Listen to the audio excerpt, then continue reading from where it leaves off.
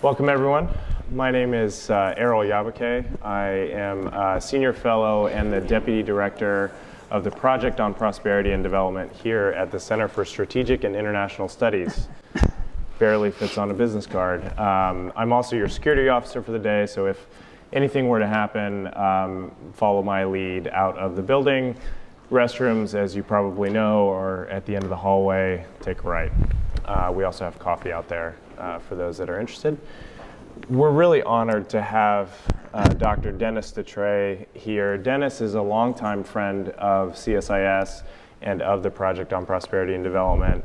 He's an affiliate with our program and just one of the greatest and I think most provocative thinkers on counterinsurgency and fragile states and stability. He just wrote a really intriguing book called Why Counterinsurgency Fails, the U.S. in Iraq and Afghanistan. I personally asked to host this for Dennis because I have my own experience in Iraq and Afghanistan, and a lot of what he wrote in his book I think pushes envelopes and buttons in ways that's really productive. I think we need to be a little bit more introspective about what we've done in places like Iraq and Afghanistan. We need to learn from places like Vietnam, and we need to really be preparing for what the next scenarios are. And I think this book and Dennis's long career, which we'll get into in a second, and what he's learned over the years, I think provides really valuable lessons. And like I said, a little bit of provocation for those of us that do this work for a living. So we're gonna talk for a few minutes. We're gonna talk about the book, and then I'm really hoping to leave a good amount of time for questions from the audience, because I can see that there are several people that have been doing this for a long time, a lot longer than I have, that are in the audience, and so I'd like to leave some time for that. So Dennis, thanks for being here. Thanks for doing this. We're really honored to have you as an affiliate. So. You wrote this book after coming back from Afghanistan and having spent some time in Iraq, but that's not where the story starts. No, the story starts for you probably during the Vietnam War, at least in terms of creating the foundations for this book. So tell us a little bit about the 1960s and where you were and what you were doing in the late 60s. Well, first, let me thank CSIS and Errol and Dan Rundy and Owen and others here for hosting this for me. It's a huge honor and privilege to be here, and thank you all for coming out today. I appreciate that. As Errol says, this all started a long time ago. When I graduated from Cornell, I had two choices in life. I was going to get drafted and go to Vietnam, or I was going to go to graduate school. Because in those days, there were still graduate deferments, and it was prior to the all-volunteer force. I wasn't terribly anti-war at that point, by any means, but I didn't want to go into the Army. I just didn't think it was the right time for me. So I decided to go into graduate school, and getting into graduate school on a phone call is not easy anywhere, so I went to Utah State for a couple of years.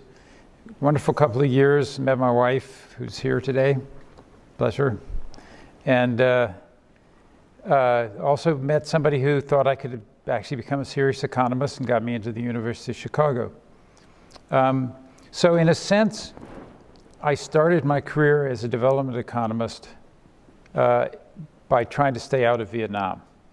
Then, of course, ironically, I ended up going back to Vietnam as a professional with my wife as the resident representative for the IMF for 2 years in Hanoi.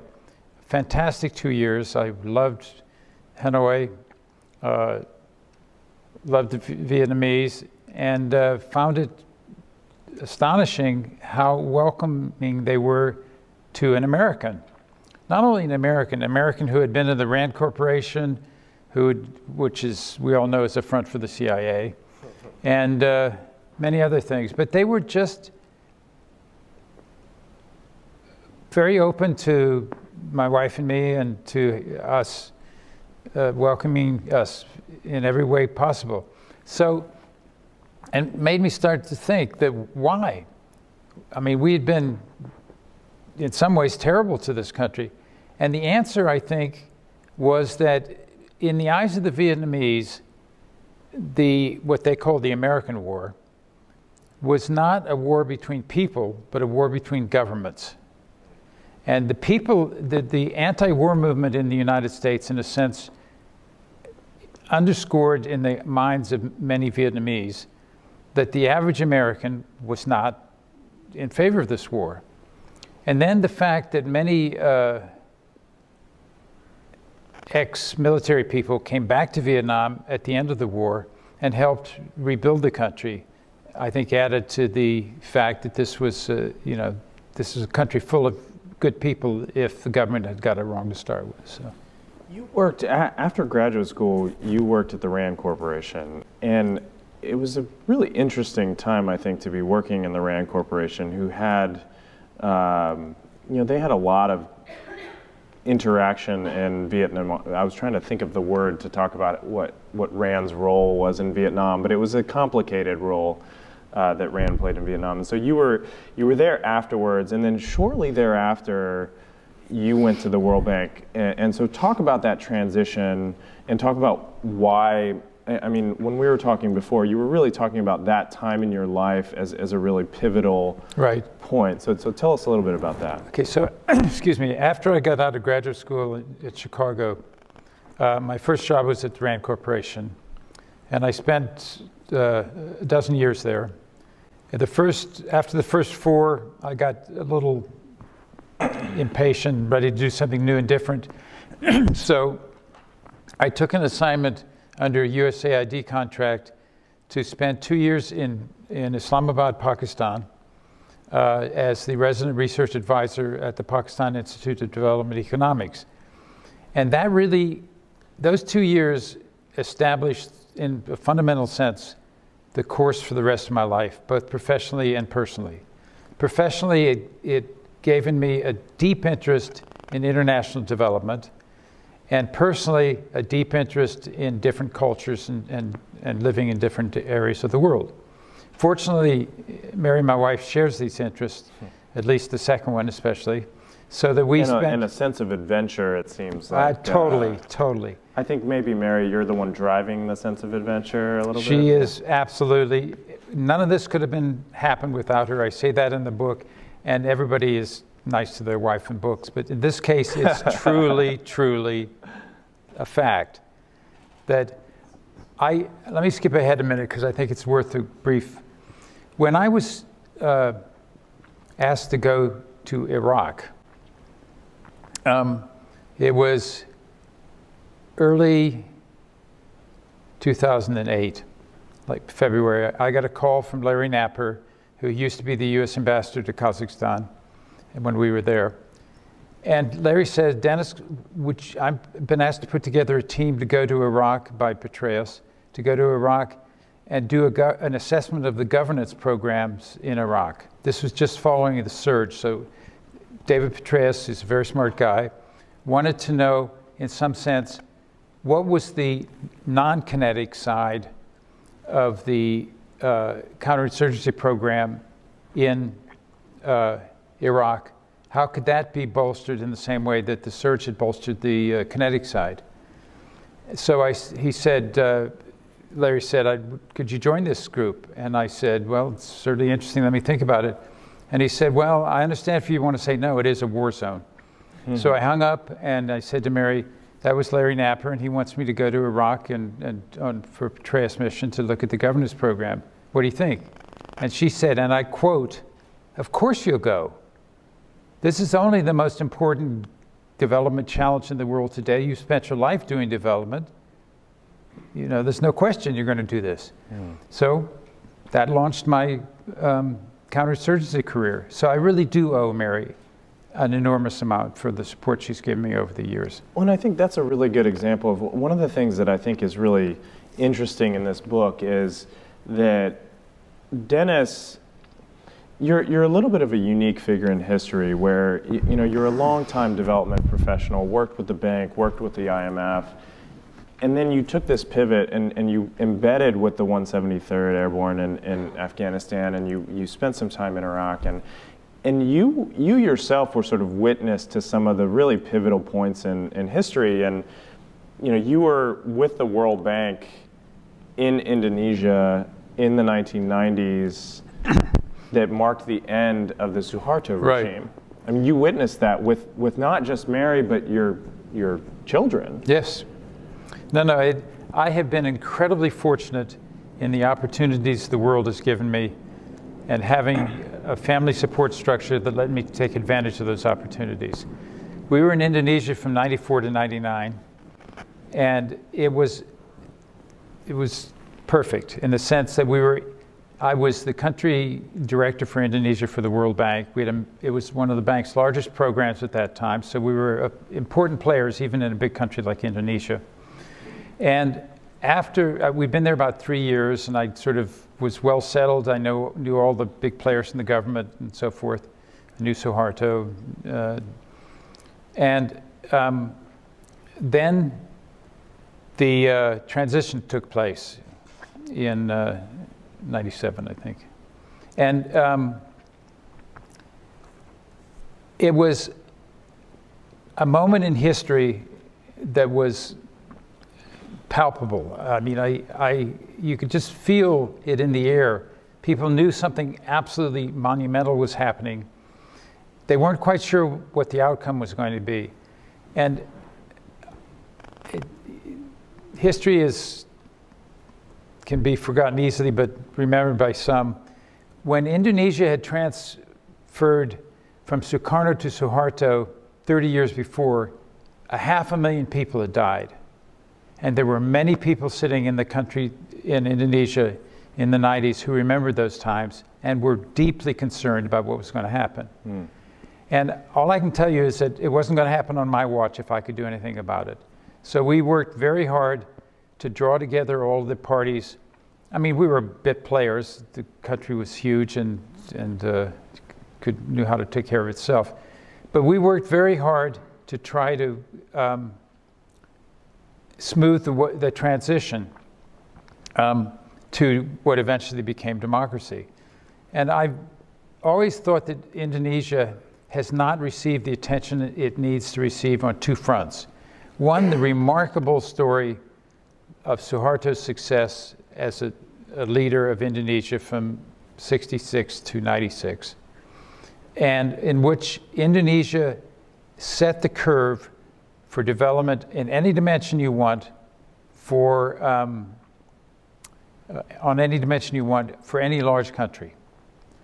And second, Indonesia's transition to democracy from Suharto to democracy was remarkably smooth and remarkably bloodless. Mm. And it took 10 years, but it happened, and now it's a pretty well-established system. So I was privileged to be a small cog in this machine, and it made me understand how addictive being part of history can be. Which leads us to that conversation that you had with Mary before you moved to Iraq. I had a similar conversation with my parents and my then girlfriend, now wife, about my own transition to Iraq in 2009, and I think it was a sense of history a little bit that I think led you, and to a lesser extent me, to go and do the work that we did in Iraq. So tell us a little bit about briefly what you did in Iraq, and then I want to talk primarily about your time in Afghanistan, after which we can draw some of the lessons from the book and then open it up. Great. I mean, Iraq fundamentally was where my counterinsurgency education started. The program that David Petraeus put together was organized by H.R. McMaster, whom I'm sure all you know. And we've heard the names. Yes, and who's now out at the Hoover Institute at Stanford. And H.R. is, like David Petraeus, just a brilliant soldier scholar. So I was privileged to work with two of the smartest people in the Army, and two of the smartest people I've worked with anywhere. And I worked at the Rand Corporation and at the World Bank, and I still think that those people rank at the top of that list. So we spent only about a month in Iraq, but it was an extraordinary month. Because of the nature of what we were asked to do, we visited 13, I think, PRTs, provincial reconstruction teams, all over Iraq. So we got to see more of Iraq than virtually anybody else got to see in those days. People that went to the Green Zone occasionally went outside the Green Zone, but seldom even that. Even Army people who were on forward operating bases seldom left the base, or if they did, it was just to do peripheral stuff. So we got to see a lot of Iraq and a great many PRTs and meet with a lot of Iraqis and a lot of coalition people. And it was just an extraordinary education. And it began to solidify my thinking on counterinsurgency. And the good thing about it was that there were a number of senior military people and a number of much more experienced civilians who could sort of leaven my own thinking and help educate me in this process. But because I had spent so much time in international development, I brought a particular perspective to trying to understand what was going on. But it wasn't the notion that, if you will, that the Iraqi government needed to be doing more and the coalition less was not my idea. It came out of other people in the group that was a part of this team. But it was fundamental to shaping my own thinking on what was going wrong in Iraq and what needed to be done eventually in Afghanistan. Now, in Iraq, the issue was more money than capacity. First, Iraq, before the war started, had been a much more sophisticated country in terms of governance and management than Afghanistan ever was. But it was also... I have Turkish family, Dennis, who used to vacation in Baghdad. Yeah, no. It was, well, as we'll get to, my family and I actually vacationed in Kabul when we lived in Islamabad. And the point of that story is that wasn't that long ago. These countries have changed in a remarkably short period of time. They were nice places, and they became hellholes just almost overnight in a historic perspective. So we spent all this time touring the provincial reconstruction teams in Iraq. And during those tours, the pressure was, look, Iraq was at that point generating increasing amounts of revenue from their oil exports. And so why was the US pumping billions of dollars into Iraq when they had their own money? And the answer is that the coalition didn't want the government to do anything. They wanted, whether it was the military or the civilian side, they wanted to do it because they felt that was their job. The reconstruction, everything, the governance, and so forth. So local Iraqis felt that they were being sidelined, and they were being sidelined. And when you add to that the fact that on the soft side of counterinsurgency, the governance and development side, the US government and other governments had a lot of trouble getting experienced people to go to these countries. They were very isolated, they were dangerous, they were not particularly pleasant places to be. So many of the people that were in the PRTs, they were incredibly good people, they were brave, they were committed to the country and to Iraq, but they were remarkably inexperienced. In the book, I tell of 3 people I spoke to at one PRT, and I asked them, why were they there? The first one told me that his son was a Marine, and he hoped that if he came to Iraq, his son would not have to come to Iraq. The second one was in the real estate business and saw that the writing on the wall and decided it was time to do something different. And the third one was plain and simply unemployed, was looking for a job. But the important thing about all of them is that none of them had been in a developing country before, and none of them had ever worked with a developing country government. I mean, to put people like this in an environment which is one of the most difficult development environments in the world strikes me as unfair and setting them up for failure.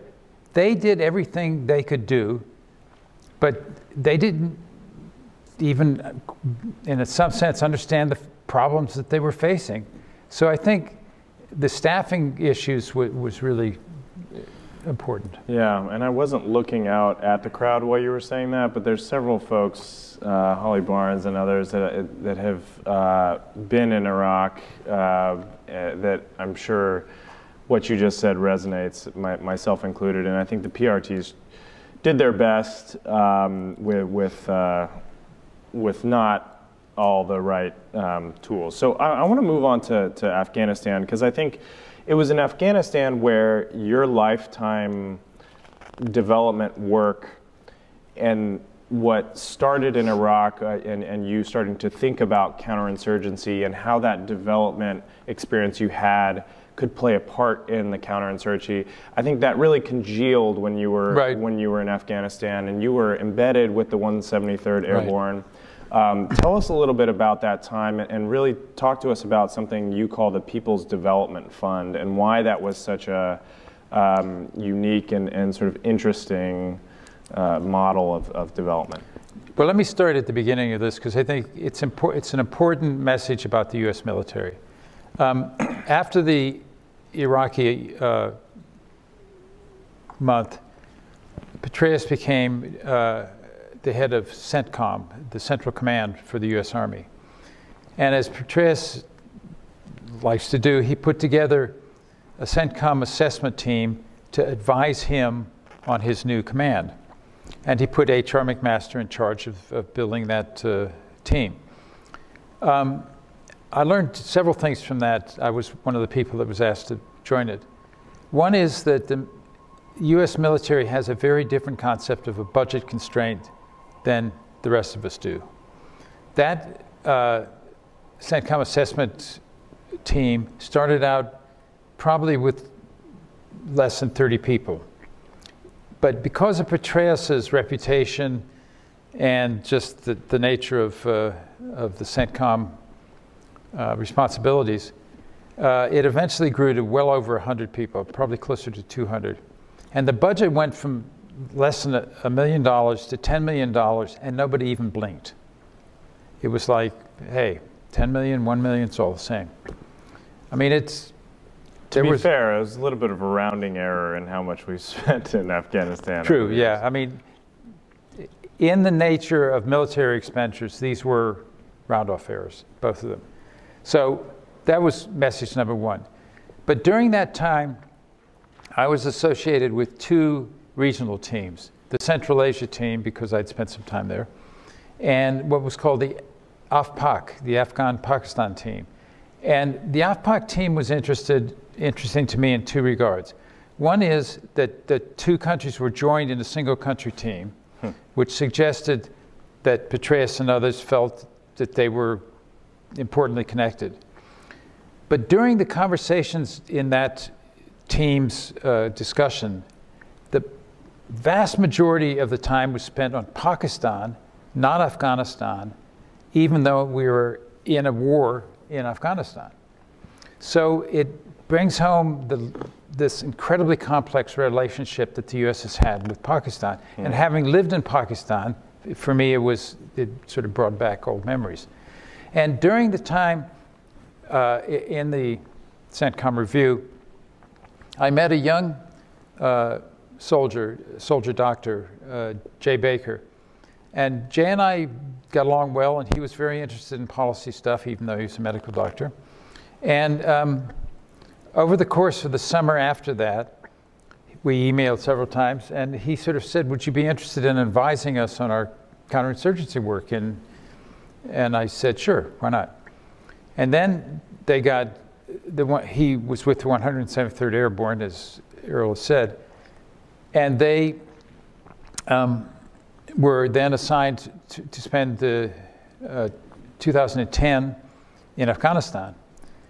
And Jay asked if I would come and help them develop a program. And I said, sure, why not?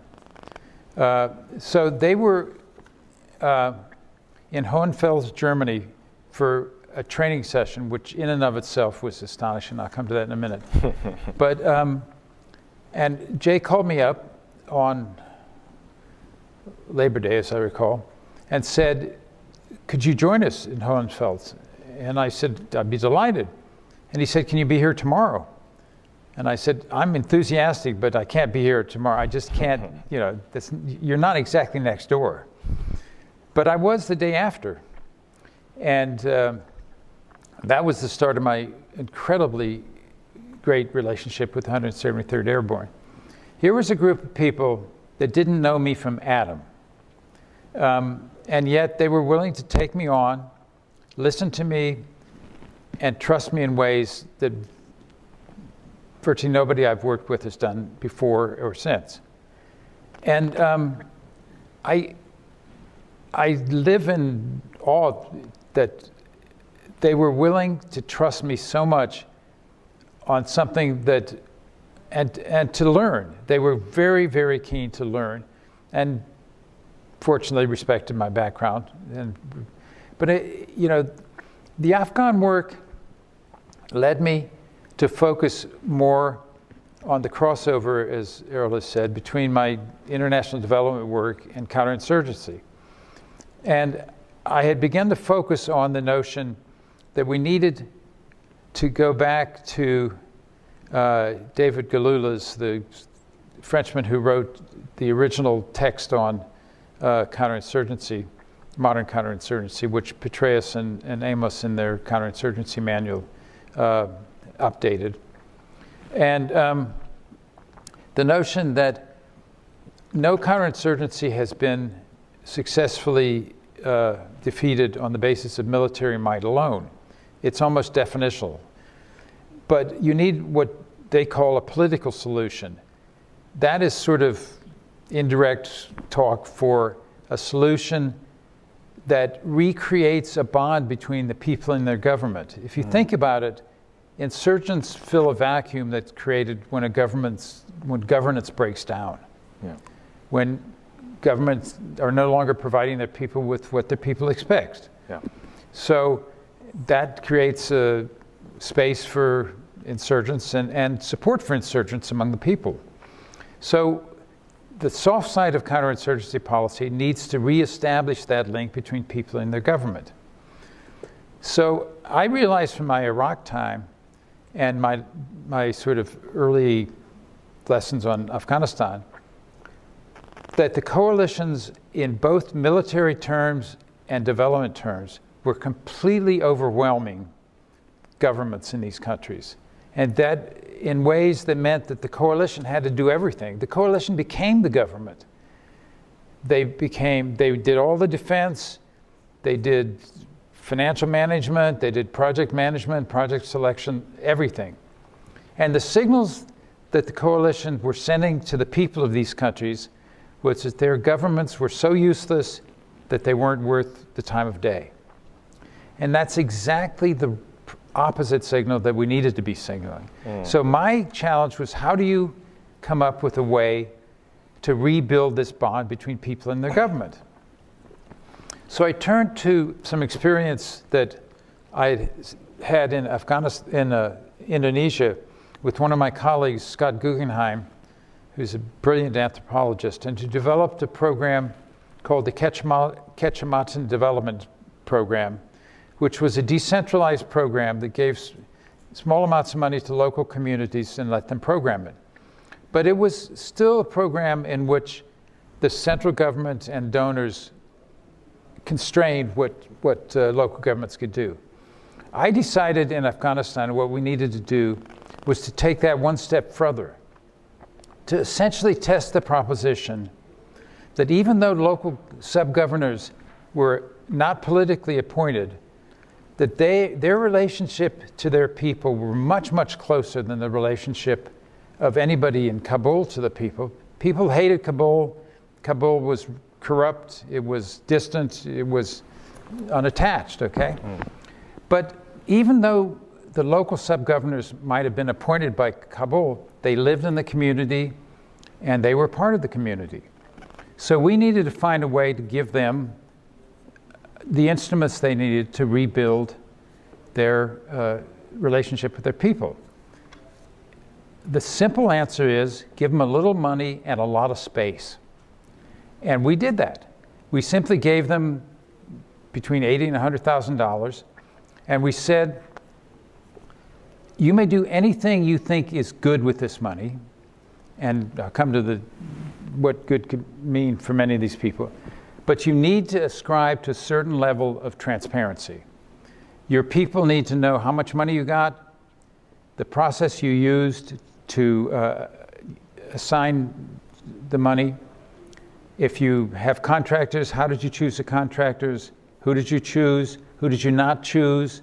What the outcome was, etc.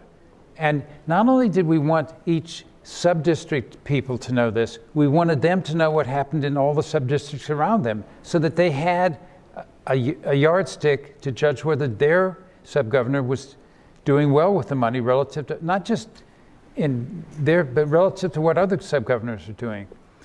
I will tell you, in 50 years of doing international development, I was absolutely blown away by how good these sub-governors did. Now, mind you, there was no training, there was no guidelines, we didn't tell them what to do, we said, you do what you think is right. Every single sub-governor did something different. I mean, remarkably different. And yet, when we did the review of the first round of funding, and we drilled down on what they did, every one of them made sense in the context of their sub-districts in ways that no central government or no donor agency could ever have known. What are some examples of the types of things, just briefly, that they did? Well, for example, there was a province in Logar, a district in Logar province that had that was quite kinetic and had a lot of fighting going on and a lot of internal conflict within the district. So the sub-governor decided that rather than sort of set a district priority, he would spread the money around to signal to everybody that this was going to be a fair process, that wasn't going to just, the one ethnic group wouldn't be preferred over others. And so, in another one, they had a very progressive sub-governor, and he'd already done a number of things. So he maximized the interaction with his constituency, and he optimized the use of these resources relative to the resources that he was getting from other sources, both the government and the donors.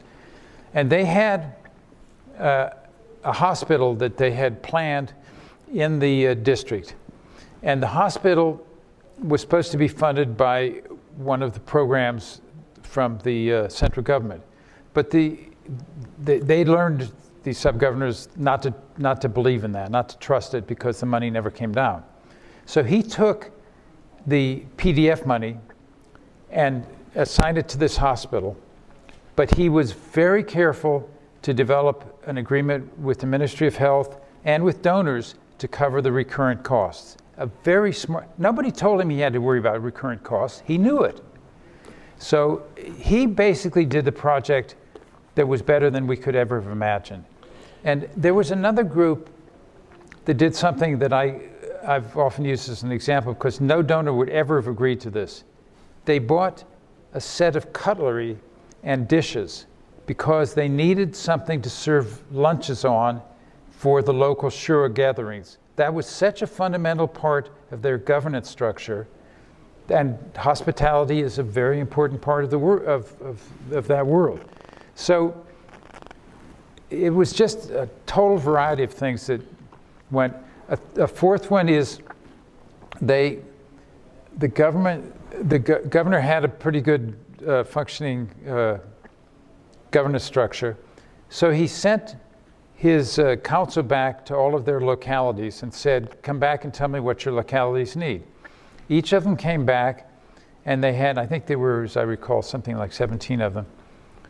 And he wrote down their priority project on pieces of paper and put them in a box, shoved them up, and drew out the projects until he exhausted the money to demonstrate no favoritism. I mean, these people were really building for the future. They were trying to establish credible links with their people. Yeah. And they were doing it in different ways, in ways that no donor could ever have imagined. Now, Dennis, I think those are really intriguing examples. I hadn't heard the cutlery story. That was really interesting. On page 133 of your book, you say, it's long past time to take off the blinders of conventional thinking and consider alternatives for dealing with counterinsurgencies or fragile states. I agree with that, but then I also noticed that your book is entitled Why Counterinsurgency Fails, not why my efforts to do counterinsurgency in Afghanistan changed the world. So talk to us a little bit about that failure and what you learned from that experience. I mean, it sounds like an intriguing example. I'm sure there's a lot of head nodding by especially the development folks here about sort of locally driven, locally owned development. So talk to us a little bit about that failure. I mean, I think the reason that it was so hard to expand the program that we developed with the 173rd throughout Afghanistan was that it was a hands-off program. It was a program that said, we're going to give responsibility back to the Afghan governance structure. And nobody in Washington or in the military or anywhere else really wanted to do that, because there were hundreds of thousands of people out there running programs. I mean, the incentives were, we'll do more. What we're doing is right, we just need more money to do more of it. Yeah. More, but this time we're serious, is not going to change life. So we really, and you know, the subtext of this talk was, what was the subtitle? US. No, of this talk. It was, can the U.S. win the next counterinsurgency war? Right. Okay. Let's parse that a bit. Is the U.S. able to win the next counterinsurgency war? The answer is yes. Will the U.S. win the next counterinsurgency war? My answer is I doubt it. Because the incentive structures within the government and in the international community, for the same reason, by the way, that the international community is unlikely to reform the way they operate in fragile states. That it's just, everything works against doing it right. And the quote that Errol gave is that we need to step back from this and say, we have 50 years of failure in counterinsurgency and fragile states.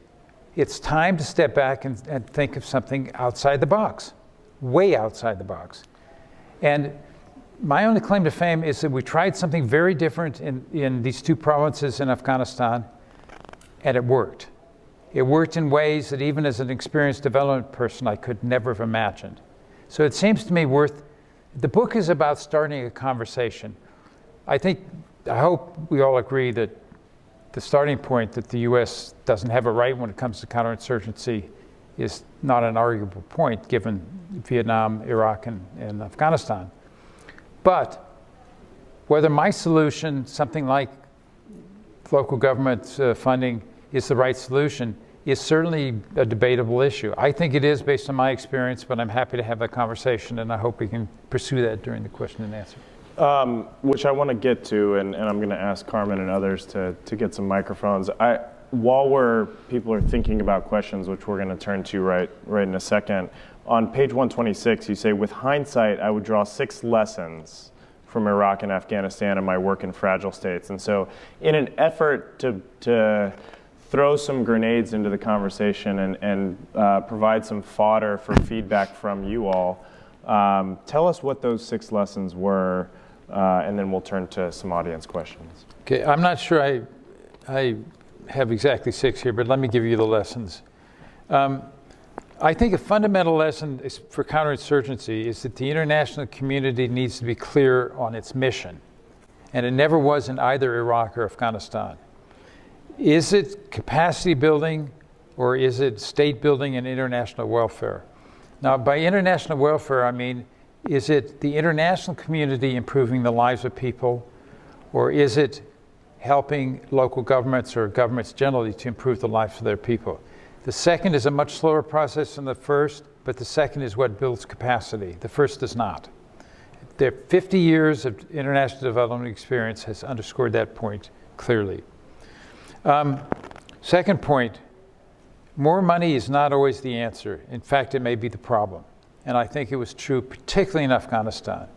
We simply overwhelmed the system with projects and money that was totally unabsorbable and unmanageable by the government.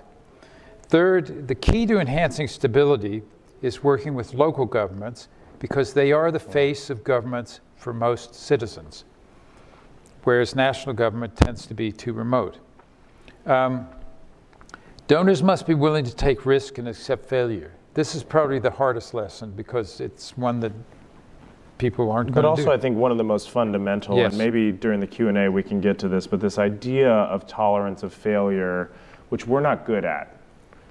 I mean, if you think about it, you cannot build capacity by giving people incentives and responsibility unless you're prepared to accept failure. Because the minute you signal you're not, it's your problem, not theirs. Right. Continuity is the key to the soft side of counterinsurgency. Afghanistan had a reputation of being 10 one-year wars, or now probably 17 one-year wars, but when I was there, 10 one-year wars. Every year, brigades changed and leadership changed and the programs changed. That's, in a conventional war, you can get away with that because there are clear battle plans, but not in a counterinsurgency. You need much more continuity, both on the military side, but most especially on the governance and development side. And that was never clear, never there in Afghanistan. And since the civilians turned over more frequently than the military, it was even worse on the civilian side.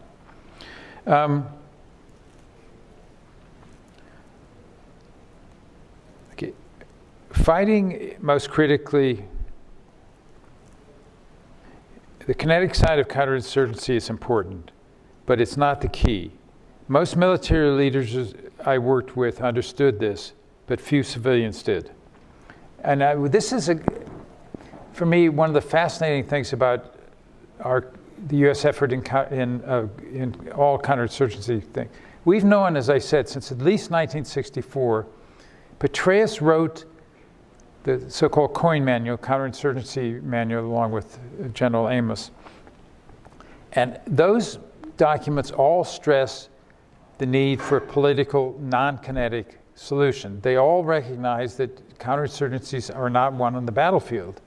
They're won on the governance side of things. And yet, we didn't emphasize that. We just emphasized the military side. The best solutions to counterinsurgencies is to nip them in the bud. If we could become more effective at working in the fragile states that are the breeding grounds for insurgencies, we would not have to fight counterinsurgency wars. So that strikes me as a very important lesson to this. And I think we can be much more effective in fragile states, and I think the program we developed with the 173rd carries some important lessons for that. But that's the topic for perhaps another day. Right. I want to turn it over to the audience who's been waiting patiently. I think there's a lot of fodder there. I think there was more than a little provocative. For those of us that do this day in and day out, I think there's, especially that last point about the kinetic versus the civilian. So we had a question back here. If you could identify who you are in your organization, that'd be great. Hello, my name is Jason. Prior military guy and now work in government, I'll simply say. I'm curious because of after all of the best practices you mentioned, sir, are basically what I saw when I got to work in Colombia and everything I've studied about the U.S. role in Colombia or at large, at least when you're talking about the FARC, not the counter-drug mission per se. Do you consider that a successful counterinsurgency?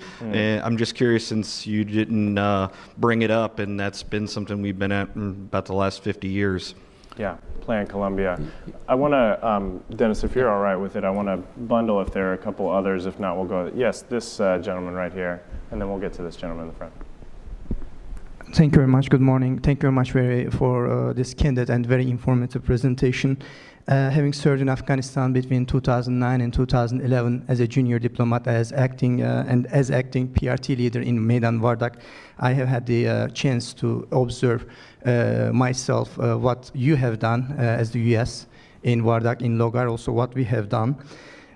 Two questions I have. The first one is about the collaboration and cooperation of the PRTs in Afghanistan during your tenure, because PRTs were led by several members of the coalition. What do you think about the level of cooperation and collaboration between PRTs in Afghanistan? And the second one, as the thinking is initiated for the reconstruction of Syria, you think that PRT would be a model that would be replicated in Syria as well, taking into account different players and different structures of the local community? Thank you very much. Excellent. I appreciate it. Excellent questions. This gentleman in the front, and then we'll go to Dennis. Yes, my name is Eric Lachica. I'm with the U.S. Filipinos for Good Governance. My question is that I'm a fan of Max Boot's books, Invisible Armies, and The Road Not Taken, especially the work of Colonel Lansdale. And I was informed that you didn't use the words during your presentation of winning hearts and minds. Isn't that the bottom line if American military leaders don't develop that relationships on the ground with the different leaders in Afghanistan and Iraq?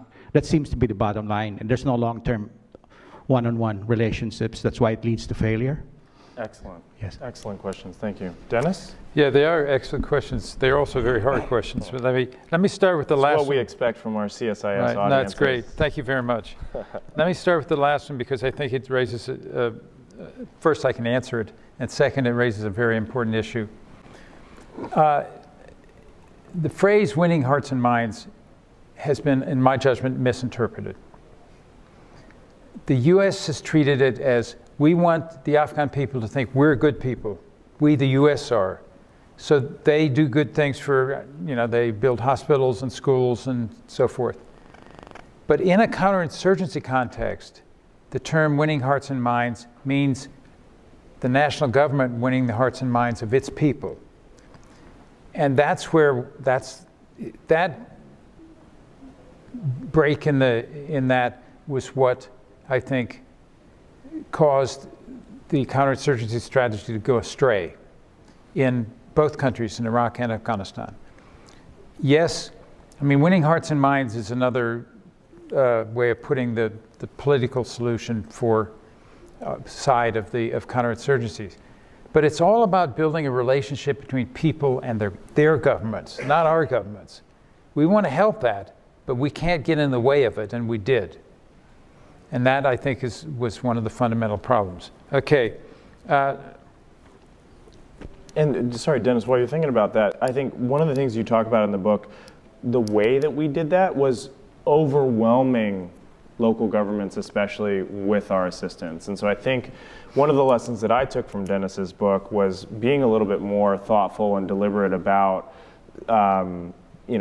staged, more soft touch support at first, and sort of building and not expecting that, like in Iraq, we can go in and just sort of overwhelm and rebuild through essentially infinite amounts of money and resources. So.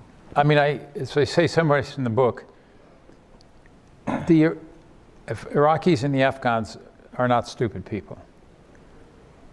If the world gives them $1 billion this year and they steal 200 million of it, and then say, don't do that again, but here's $2 billion next year, I'm sorry, folks, what's the message?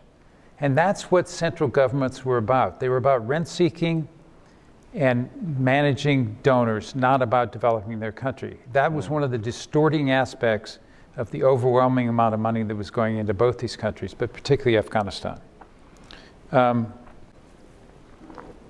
Okay, let me come to the PRT coordination question.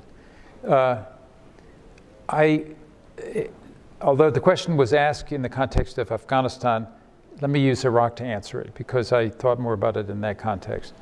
But in both countries, I think the same thing was true.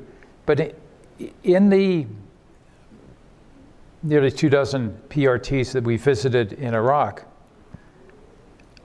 I think way less than 10% of them had a U.S. aid representative in them. 10%.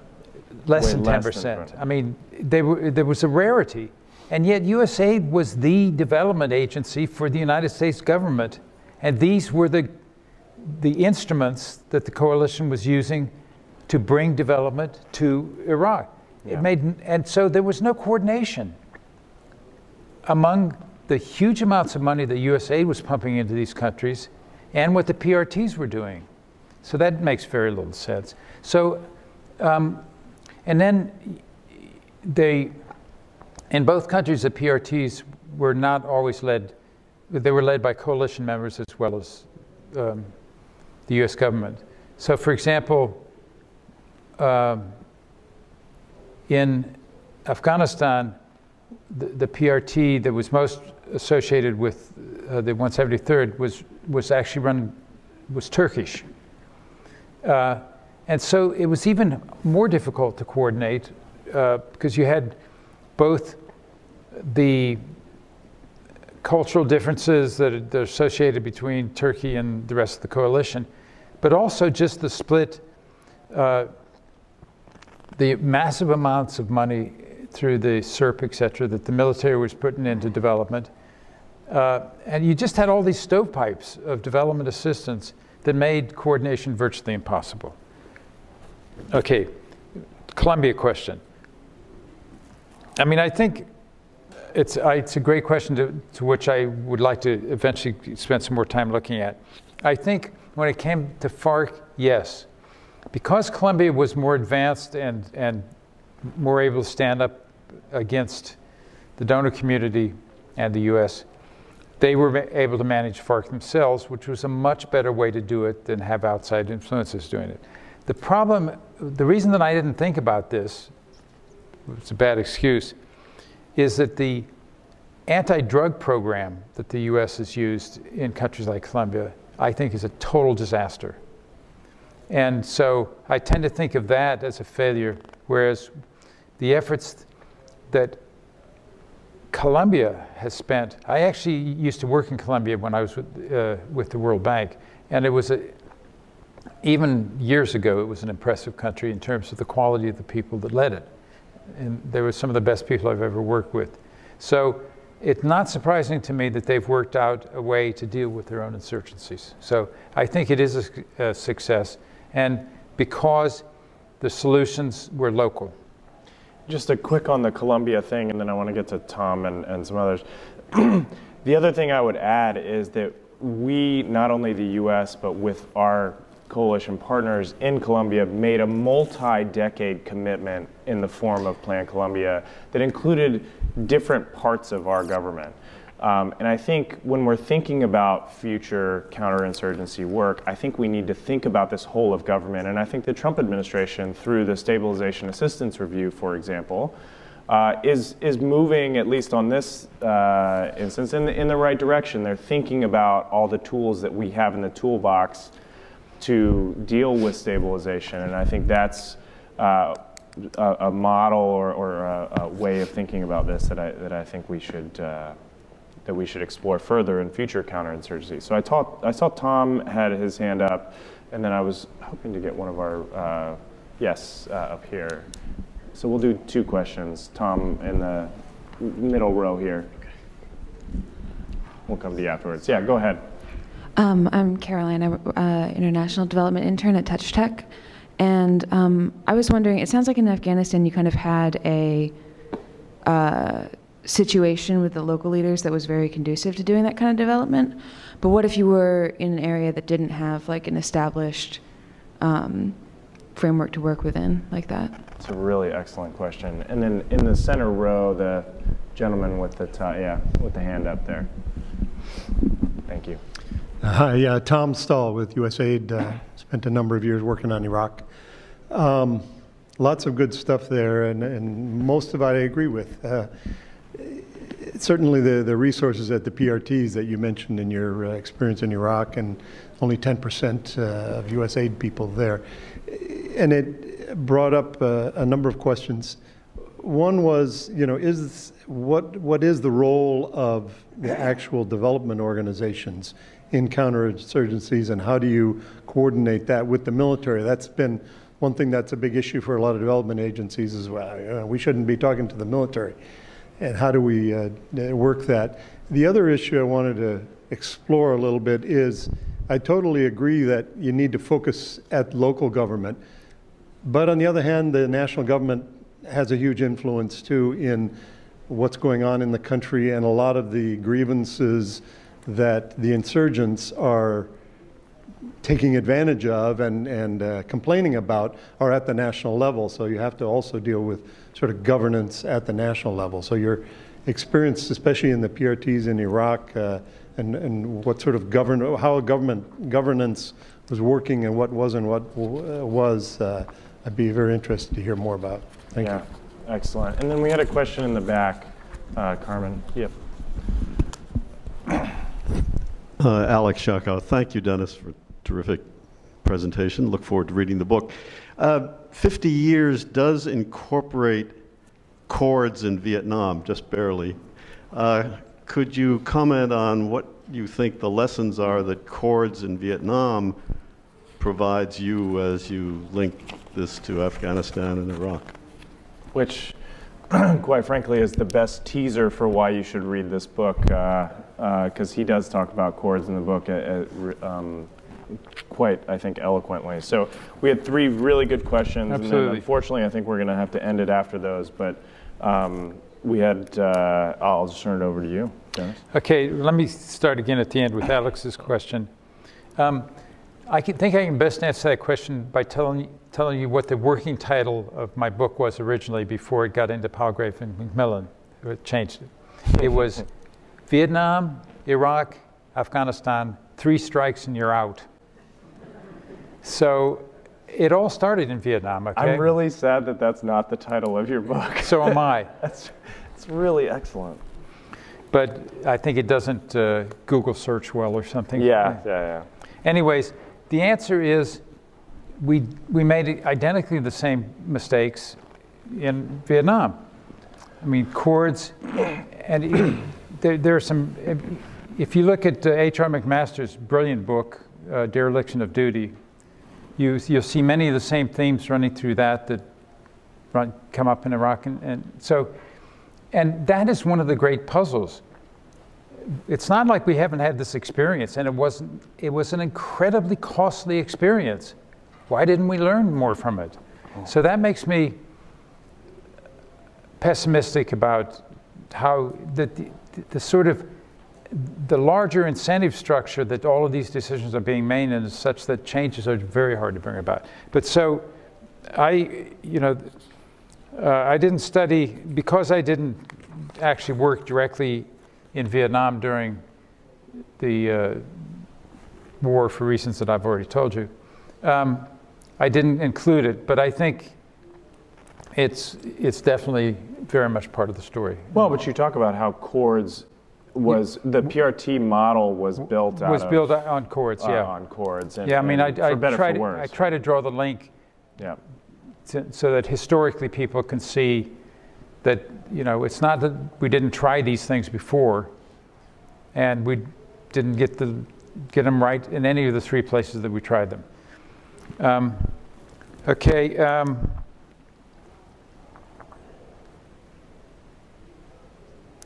Okay, the question on Tom's question on USAID and sort of working with the military.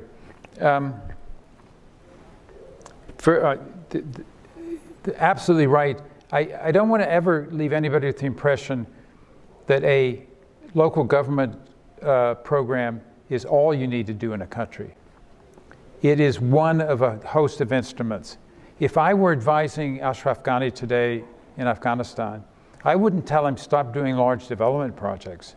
I would tell him for a very, very small fraction of the assistance that's coming in, you could do a PDF type program for every district in Afghanistan for less than $50 million a year for every district. And that would signal to those districts that they're on their own, that they, and it would, I am totally convinced that it would help pull Afghanistan together, not force it apart. But every instinct in a central government is take control and hold control and tighten control. And that makes things worse, not better. So I would, as I said, I would say that, yes, we have to continue to improve governance in capitals, in national governments. But in the end, the track record on outsiders doing that is very poor. This is something that a country must commit to as a country. People must demand and make it happen. And my sort of long-term vision is that if you start improving governance at the local level, it will rapidly work its way up through the system. It will go from districts to provinces, from provinces to the central government. So rather than start at the top and try to influence the bottom, you start at the bottom and try to influence the top. Because I know you can influence the bottom. I'm not sure you can influence the top. I mean, we've tried everything when it comes to making national governments govern better. We've withheld money, we've given them more money, we've trained them, we've taken them out, and whatever. And in my judgment, none of it's worked. So we need to think outside the box a bit on that. And then the role, how did aid agencies coordinate with the military? Now, and I come to the first question, which was there something special about Logar and Wardak provinces that made this work there? But I will tell you that yes, there was something special about my experience, but it wasn't the provinces I was working in. It was 173rd Airborne. As my experience with the subsequent brigade, the 410th, indicated, not every brigade in the U.S. Army is as open as the 173rd were to ideas and to outsiders like me helping advise them. But I think there was a genuine effort on the part of the 173rd to engage all of the actors on the development and governance front, so all the PRTs in their area, USAID and the civilians and so forth. But there was, since the other side of the table, the non-military side of the table, comprised so many different actors, none of whom were terribly well coordinated among themselves. It was very hard to know what it meant to be associated with that side, because each one of them had a different program that they would like to pursue.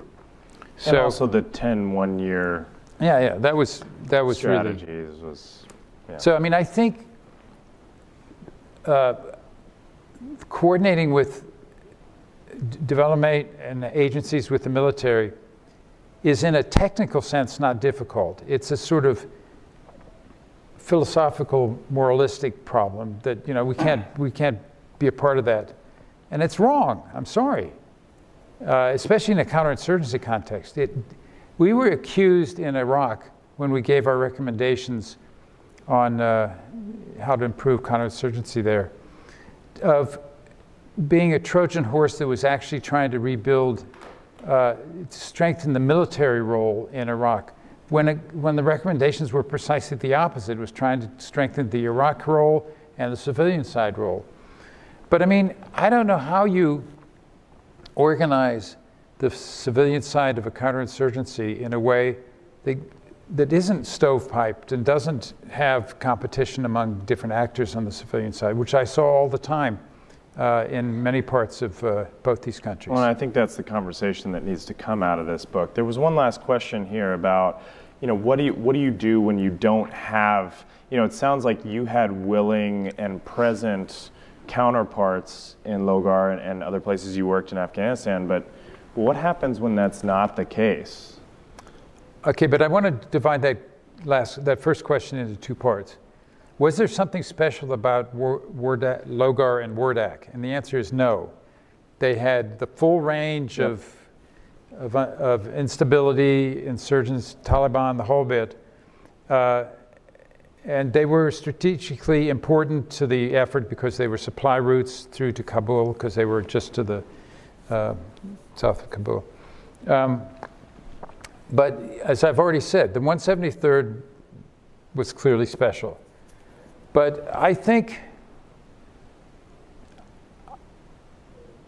the military is the military, and if the top says do it, people at least think hard about how to do it. So if I had been more aggressive in convincing General Petraeus that this should have happened, we might have been able to spread it more widely. That was my mistake. I mean, I'm not sure it would have worked, but I certainly should have tried harder than I did. Well, listen, Dennis, I think I speak on behalf of everybody here that we're very fortunate to have you share your experiences and share your knowledge with us. I encourage everyone to read it. We are going to, if you signed up here, if you signed in with your email address, we will send a PDF copy of Dennis's book to you. If you want a physical hard copy, if you're a little bit old school like me and you actually like to feel the pages in your hands, Dennis has a few copies here for sale that you can get from him. But I just want to thank Dennis for, this is I don't know if it's a magnum opus, but it's really a culmination of your decades-long experience doing really important development work and now counterinsurgency work. And I think for those of us that are currently doing development work or thinking about development and thinking about the world that we are sort of passing on to our children that's, on one sense better off and in another sense more fragile, I think we're going to need more productively provocative stories like this to help us and push us and challenge us. And so, Dennis, thank you for taking the time to put this. I encourage everyone to read it and share it widely. And please join me in thanking Dennis Dutray for... Thank you.